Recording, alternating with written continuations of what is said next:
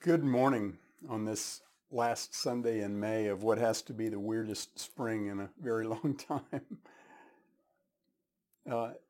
If you are online and you're looking for the worship and music segments that we've been posting over the last several weeks, you won't find them because this morning we're actually meeting at the building at Community Bible Chapel for the first time in a while. And we are live streaming the worship meeting, at least the lion's share of that worship meeting. And so if you don't see it yet, the recording of that live stream will be posted later. And if you're looking for the live stream, if you're watching this early in the morning and you're looking for the live stream, you need to go to the same link that you have for this YouTube channel and put a /live at the end of that link. So the whole link would be youtube.com/C/Community Bible Chapel Richardson /live. And that'll take you to the live stream. That's in the bulletin, but in case you're looking and don't have that bulletin information, that'll get you there. This morning, we come to Jeremiah's and God's final address to the Judahites who have fled to Egypt from Judah. It's the last address to the people that is found in the book of Jeremiah, to that group of Judahites. There's more to come in the book, and we'll be covering those chapters in the final few messages. But this is an exceedingly important chapter in chapter 44. Because it's really God's last word to the Judahites that he's been addressing. Pray with me before we start, and then we'll get rolling. Father, we thank you for this morning. We thank you for your sovereignty over all that's been happening. We trust you. We love you. We are grateful that we have a good shepherd who is faithful to guide his flock through whatever happens, Father. And we look to you, Lord, to direct our steps always. We look to you to tell us what's true. We look to you, Father, to define for us all that constitutes life and well-being. And we pray, Lord, that you would direct us, direct our thoughts as we come again to your word this morning, that we might have ears to hear and might respond with hearts that are ready to follow and obey. We ask it in Jesus' precious name. Amen. As we begin chapter 44, the small remnant of Judahites that had fled from Judah to Egypt after Nebuchadnezzar's destruction of the city of Jerusalem have ended up settling in Egypt. Originally, they came to a city called Tahpanhes, which is in it's in the far northeastern corner of Egypt, and as you go from Judah to Egypt, it would have been one of the first places they came. But now they've settled in multiple places, and they've settled as far inland as Memphis, which is actually 100 miles south of the Nile Delta. And so they've gotten themselves rooted in Egypt. And now in Jeremiah 44, God speaks to them one more time. They have thus far fled from the place that God told them to stay in order to get away from the king that God told them not to fear. And now God tells them that he's going to send that same king, Nebuchadnezzar, to Egypt to do to them the very thing that they thought that all that running was supposed to prevent. Now that in itself should tell you and me something about how God will deal with us when we close our ears to what he's told us and we go on our merry way and we think that we're creating protection and provision for ourselves. Even a perfunctory examination of the Bible will tell you that God is not in the business of letting us have our way when our way ignores his way. He is actually faithful to frustrate and defeat our plans. In chapter 44, Jeremiah has gone with the Judahites into Egypt, whether voluntarily or by force.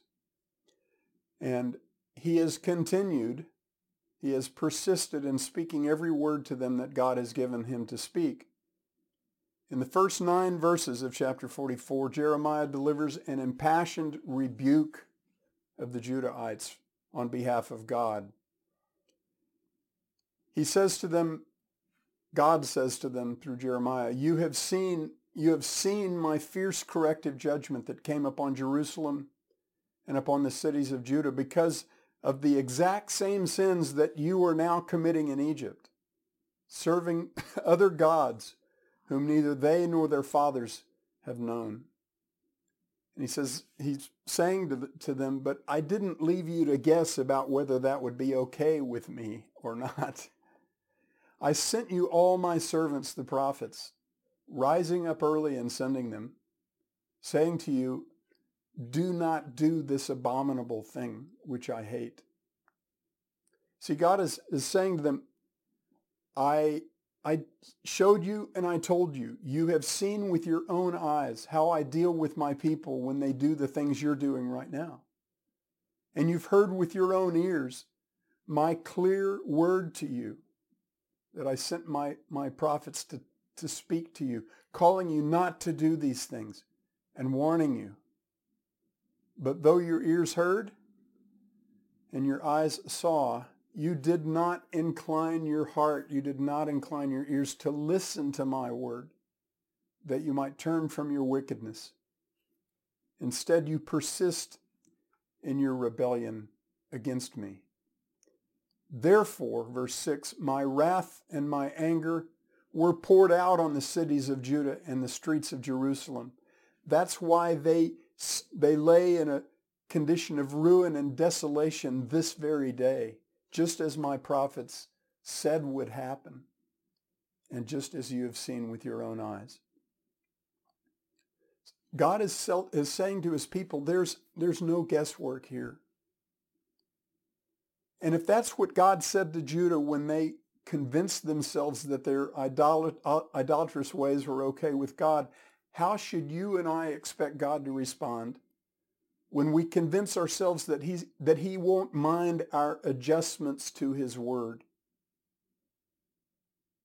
God says in verses 7 and 8 of this chapter, he says, why are you doing great harm to yourselves by committing these same sins that your people committed when they were in Judah? And then in verse 9 he says, have you forgotten the wickedness of your fathers and your own wickedness? Have you forgotten? If we look at the most concise form of God's list of charges here against the Judahites, we get a very powerful snapshot of both the graciousness in God's appeal to men and the foolishness of men's typical response to that appeal. God says to the Judahites, you've seen my judgment against your own kinsmen when they did the same things you're now doing. You've heard my word and my warning through my prophets, but you aren't listening to me. That's why your cities lay in ruin today. Why are you repeating the same sins, knowing that I'll judge you yet again? Why are you doing such great harm to yourselves? Have you forgotten everything that I have faithfully told you and shown you? Have you forgotten your own wickedness? Verses 10 to 14 move from shaming and rebuke to God's direct proclamation of imminent judgment. And this is an uncompromising warning. Verse 10 says, "But they have not become contrite even to this day, nor have they feared, nor walked in my law or my statutes, which I have set before you and before your fathers. Therefore, thus says Yahweh of hosts, the God of Israel, behold, I am going to set my face against you for woe, even to cut off all Judah. And I will take away the remnant of Judah who have set their mind on entering the land of Egypt to reside there, and they will all meet their end in the land of Egypt. They will fall by the sword, and they will meet their end by famine. Both small and great will die by the sword and famine, and they will become a curse, an object of horror, and an imprecation and a reproach. And I will punish those who live in the land of Egypt as I have punished Jerusalem, with the sword, with famine, and with pestilence. So there will be no refugees or survivors for the remnant of Judah who have entered into the land of Egypt to reside there, and then to return to the land of Judah, to which they are longing to return and live. For none will return except a few refugees." Just as God had judged the much larger Judahite remnant for doing these very same things when they were still in Judah, now he was going to judge this much smaller remnant. In spite of the most vigorous efforts that they had done to put Yahweh out of the picture, to be done with him, they had not escaped his hand. God was about to come after them right where they dwelled, in the place to which they had fled, just as he clearly told them he was going to do both before and after they fled to Egypt. Verse 14 says, "There will be no refugees or survivors for the remnant of Judah who have entered the land of Egypt to reside there, and then to return to the land of Judah to which they are longing to return." But that same verse then immediately says, "For none will return except a few refugees." We find that same pattern in verses 27 and 28 later in the chapter. God says, "Behold, I am watching over them for harm and not for good, and all the men of Judah who are in the land of Egypt will meet their end by the sword and by famine until they are completely gone." But then the very next verse says, "Those who escape the sword will return out of the land of Egypt to the land of Judah, few in number. Then all the remnant of Judah who have gone to the land of Egypt to reside there will know whose word will stand, mine or theirs." Is there anyone here who thinks that Jeremiah was just kind of dim-witted and didn't know the difference between the words all and not all? I don't think that's what's going on here. The only reason that we have trouble with this kind of thing is because we are imposing 21st century Western, especially American language conventions on an ancient Near Eastern way of speaking. To our sensibilities, if you make an absolute statement like, "I'm going to destroy all of you," and then you immediately follow that by saying, "I'm going to spare a few of you," that's a contradiction.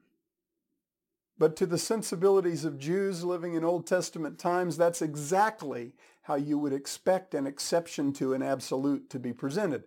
The absolute is presented first, then the qualification or exception that moderates the absolute. If no qualification is given, you know the absolute stands on its own. If a qualification is given, you know it doesn't. That same pattern is repeated countless times in the book of Jeremiah and actually throughout the Old Testament. And I believe that pattern has a very deliberate and important purpose in the mind of God when it comes to his declarations of judgment in the temporal realm, in other words, here on earth.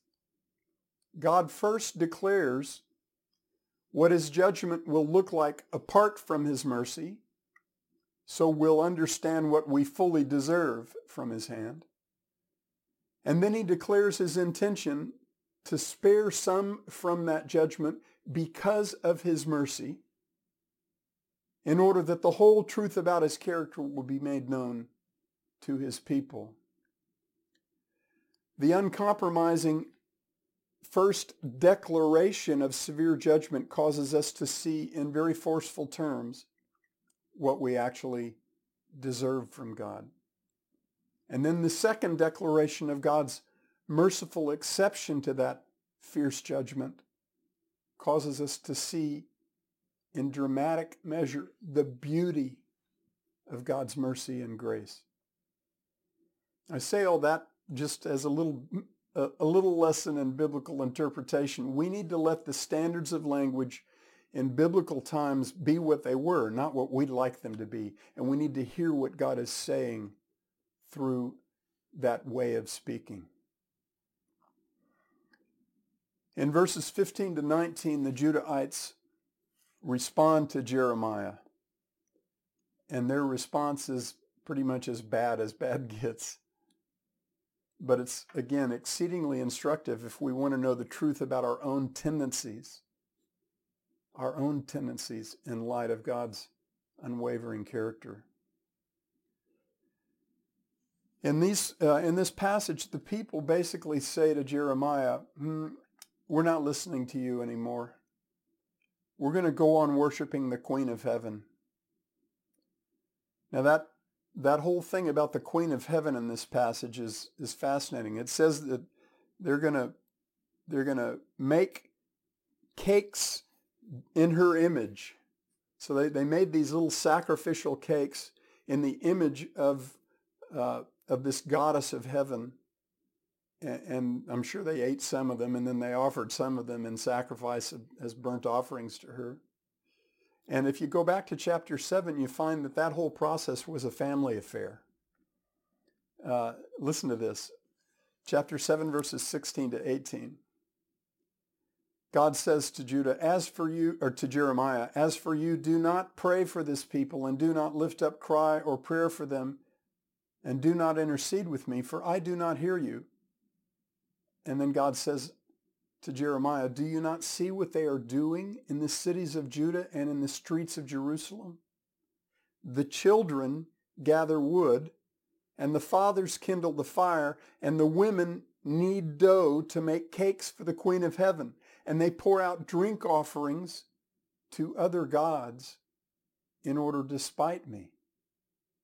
Do they spite me, declares Yahweh? Is it not themselves that they spite to their own shame? The essence of the people's response here in chapter 44 to Jeremiah is simple and very pragmatic. They say to him, things always go a lot better for us when we're worshiping gods other than Yahweh. So that's what we're going to keep doing. You might think that these Judahites have no fear whatsoever of Jeremiah's God, but the problem is not that they have no fear of Yahweh. It's that they reserve the lion's share of their fear for the highest bidder. And the only currency that gets their attention is comfort and safety. Aren't you glad that we don't ever have those priorities? Whichever God the Judahites conclude is going to do the best job of making things go smoothly for them, Bob hates that word, smoothly, rightfully so. Whichever God they think is going to make things go smoothly for them right here and right now, that's the God that they will concentrate their energies on appeasing. Sure, the God of Jeremiah might be fearsome, but not as fearsome as the goddess of heaven who protects them from Jeremiah's God. See, many of these people still remembered the great Reformation under King Josiah. They remembered how things had gone in Jerusalem and in the cities of Judah before Josiah started destroying their altars to false gods and throwing the bodies of their pagan priests onto the burning piles of apostates outside the city walls. Their memories told them that things had gone pretty well for them before that Reformation, kind of like they were now going for them in Egypt, now that they had gotten back to worshiping the gods of smoothness. Now, just like in Josiah's day, there's this guy, Jeremiah, professing to speak for the God of all creation, and he keeps saying over and over again that God isn't going to put up with their worship of false gods any longer, that a day of reckoning has now come. But these are the same Judahites who in the last chapter called Jeremiah a liar and a traitor to his people. They said Yahweh had not sent him, so they had no reason to listen to him. They weren't very keen on either Jeremiah or the God that Jeremiah claimed to represent. After all, would a God who was actually worthy of their fear have allowed Nebuchadnezzar to reduce that God's own house, his own temple, to rubble? So the people's answer to Jeremiah was along these lines. We've already been here, Jeremiah. You revivalist types who preach the worship of only Yahweh, you always come with destruction in your hands, not construction. It's going fine for us right now in Egypt, just like it was before that other revival when Josiah got all excited about finding the book of Yahweh. We're not inclined to let things turn out again the way they did back then. So no thanks. No thanks, Jeremiah. We'll keep worshiping the Queen of Heaven. We and our children will keep having our little baking projects, cooking up tasty little cakes in her image. And we'll do the same for any other God who takes care of us the way we deserve to be taken care of. Our gods will protect us from your God and from Nebuchadnezzar, and it'll be great. So Jeremiah, you can go away now. The rest of the chapter, starting with verse 20, is Jeremiah's response to the people's ridiculous proclamation, followed by God's response. First is Jeremiah's response in verses 20 to 23, and then God's response. And again, as I said at the beginning, this is the last response, the last declaration of Jeremiah and God to the Judahites who had fled to Egypt. In verses 20 to 23, we see Jeremiah's personal response to them. And he's saying to them, here's where you're fatally wrong. Verse 20, then Jeremiah said to all the people, to the men and women, even to all the people who were giving him such an answer. He said to them, as for the smoking sacrifices that you burned in the cities of Judah and in the streets of Jerusalem, you and your forefathers, your kings and your princes, and the people of the land, did not Yahweh remember them? And did not all this come into his mind? So Yahweh was no longer able to endure it because of the evil of your deeds, because of the abominations which you have committed. Thus your land has become a ruin, an object of horror, and a curse without inhabitant as it is this day.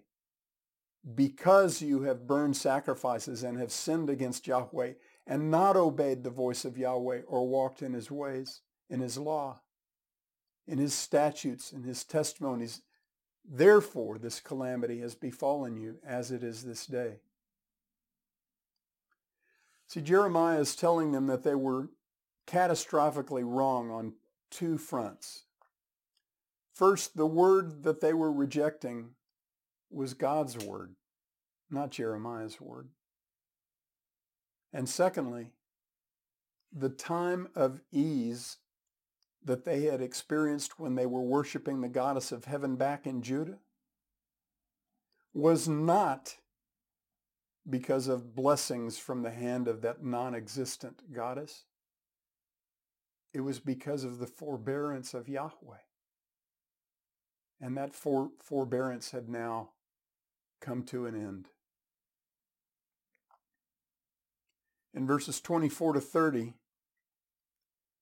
God gives his own answer to the Judahites through Jeremiah. And the essence of that answer is, I'm going to show you whose word will stand, yours or mine. The Judahites, God reminds the Judahites in these last verses that they had arrogantly vowed to Jeremiah that they would certainly continue burning sacrifices to the Queen of Egypt, the Queen of Heaven in Egypt. And the reason that they made that vow is because things had gone so well for them when they had done that same thing back in Judah and in the streets of Jerusalem. As chapter 44 ends, God sets up a showdown of vows. First, he reminds the Judahites of their vow, and then he makes his own vow. Listen to these verses. Jeremiah said to all the people, including all the women, hear the word of Yahweh, all Judah who are in the land of Egypt. Thus says Yahweh of hosts, the God of Israel, as follows. As for you and your wives, you have spoken with your mouths and fulfilled with your hands what you said. We will certainly perform our vows that we have vowed to burn sacrifices to the Queen of Heaven and to pour out drink offerings to her. Go ahead then and confirm your vows and certainly perform your vows. Nevertheless, hear the word of Yahweh, all Judah who are living in the land of Egypt. Behold, I have sworn by my great name, says Yahweh. Never shall my name be invoked again by the mouth of any man of Judah in all the land of Egypt, saying, as the Lord Yahweh lives. Behold, I am watching over them for harm and not for good, and all the men of Judah who are in the land of Egypt will meet their end by the sword and by famine until they are completely gone. Those who escape the sword will return out of the land of Egypt to the land of Judah, few in number. Then all the remnant of Judah who have gone to the land of Egypt to reside there will know whose word will stand, mine or theirs. This will be the sign to you, declares Yahweh, that I am going to punish you in this place so that you may know that my words will surely stand against you for harm. Thus says Yahweh, behold, I am going to give over Pharaoh Hophra, king of Egypt, to the hand of his enemies, to the hand of those who seek his life, just as I gave over Zedekiah, the king of Judah, to the hand of Nebuchadnezzar, king of Babylon, who was his enemy and was seeking his life. In this showdown of vows, the people vowing to go on worshiping their false gods and God decreeing to them that the judgment is about to come from his hand. Who wins? Well, God does. God's word stands and theirs falls. We have this ridiculous notion that a loving God is supposed to condescend to let us indulge our fears, our misplaced fears. More than that, he's supposed to make things go well from us when we're running from things and running toward things that he has told us will never be worthy of that running because they will never be worthy of any of our fear. He alone is worthy of our fear. If we pay any attention to the history of God's dealings with his people in both testaments, we already know, because he has already told us over and over and over through the word of his prophets, that he's not going to let that happen. We already know that God will faithfully overthrow our plans when we are fearing and trusting and clinging to things that have no power to protect us or to provide for us or to deliver us. How long will we persist in clinging to a view of God that his own word tells us over and over is a lie? A view of God that makes him out to be a cooperative God who's eager to give us whatever we consider to be well-being. A vending machine God who happily puts up with our divided affections, who's willing to let us lead lives that mostly ignore him, except to occasionally put our coins in his slot and wait for him to give us whatever it is that we're demanding of him. A God who's willing to let us go on our own way while we pick and choose which parts of his word we're willing to embrace. In other words, while we treat truth as if it's our domain instead of his. My brother Bob said something this Wednesday when we were talking about this passage. He said, if your God is cooperative, your God is a fake. That is so good. See, what God actually tells us will always contradict our natural bent, because our natural bent is a hellish bent. Jeremiah 17:9, which I keep citing, it says the heart, meaning the heart of man, is more deceitful than all else and is desperately sick. So if we're following our natural inclination, we're going straight down the drain. Beloved, we need to get this. Ears that are inclined to listen to God are equally inclined not to listen to self. Let me say that again. Ears that are inclined to listen to God are equally inclined not to listen to self. Human logic is a marvelous gift from God that is 100% useless to us until it is submitted to his revelation. It's worse than that. It's not just useless. Our own reasoning is our mortal enemy until it is submitted to God's revelation.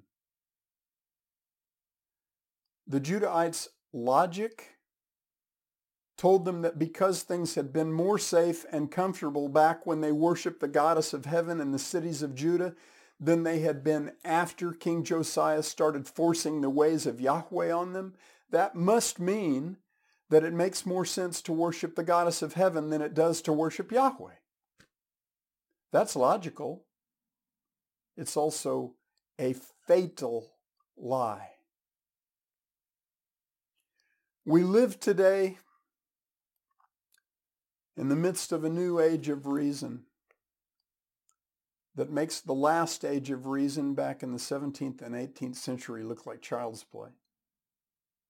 That previous age of reason didn't go quite so far as to completely deny the existence of absolute truth.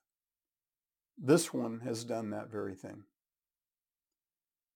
But what that age of reason has in common with this one is that it treated human reasoning, human logic, as superior to God's revelation. God designed human reasoning always to work in response to his revelation, not apart from it. Proverbs 22:15 says, foolishness is bound up in the heart of a child. The rod of discipline will drive it far from him. Discipline. training, not logic. Ephesians 6:4 tells us that godly parental discipline is, quote, the discipline and instruction of the Lord, not of the parent, not of the world, not of the mind apart from God. It is the discipline and instruction that comes from God. When your logic is submitted to God's revelation, it's logic on fire. When your logic stands alone, divorced from God's revelation, or when it is submitted to any other supposed truth, it's logic flushed down the drain, squandered on foolishness and falsehood. Friends, there is no possibility that you will rightly interpret either your successes or your failures if you're not listening to God's word. There's no possibility that you will rightly interpret either the comforts or the sufferings that you experience in this life if you're not submitting your logic to God's revelation. What did the Judahites need to do to understand why things had gone well for them for a little while in Judah and then not gone well when the Reformation came? Just one thing. Listen to what God told them. Listen to what the proven prophets told them on behalf of God, and then they would have known. It would have been crystal clear, because God doesn't withhold the truth that we need for life and godliness. He has spelled it out for us in every generation of his people, and now we marvelously have the entire revelation of God to mankind set before us. And there's no guesswork. There's no guesswork. We just need to listen to God.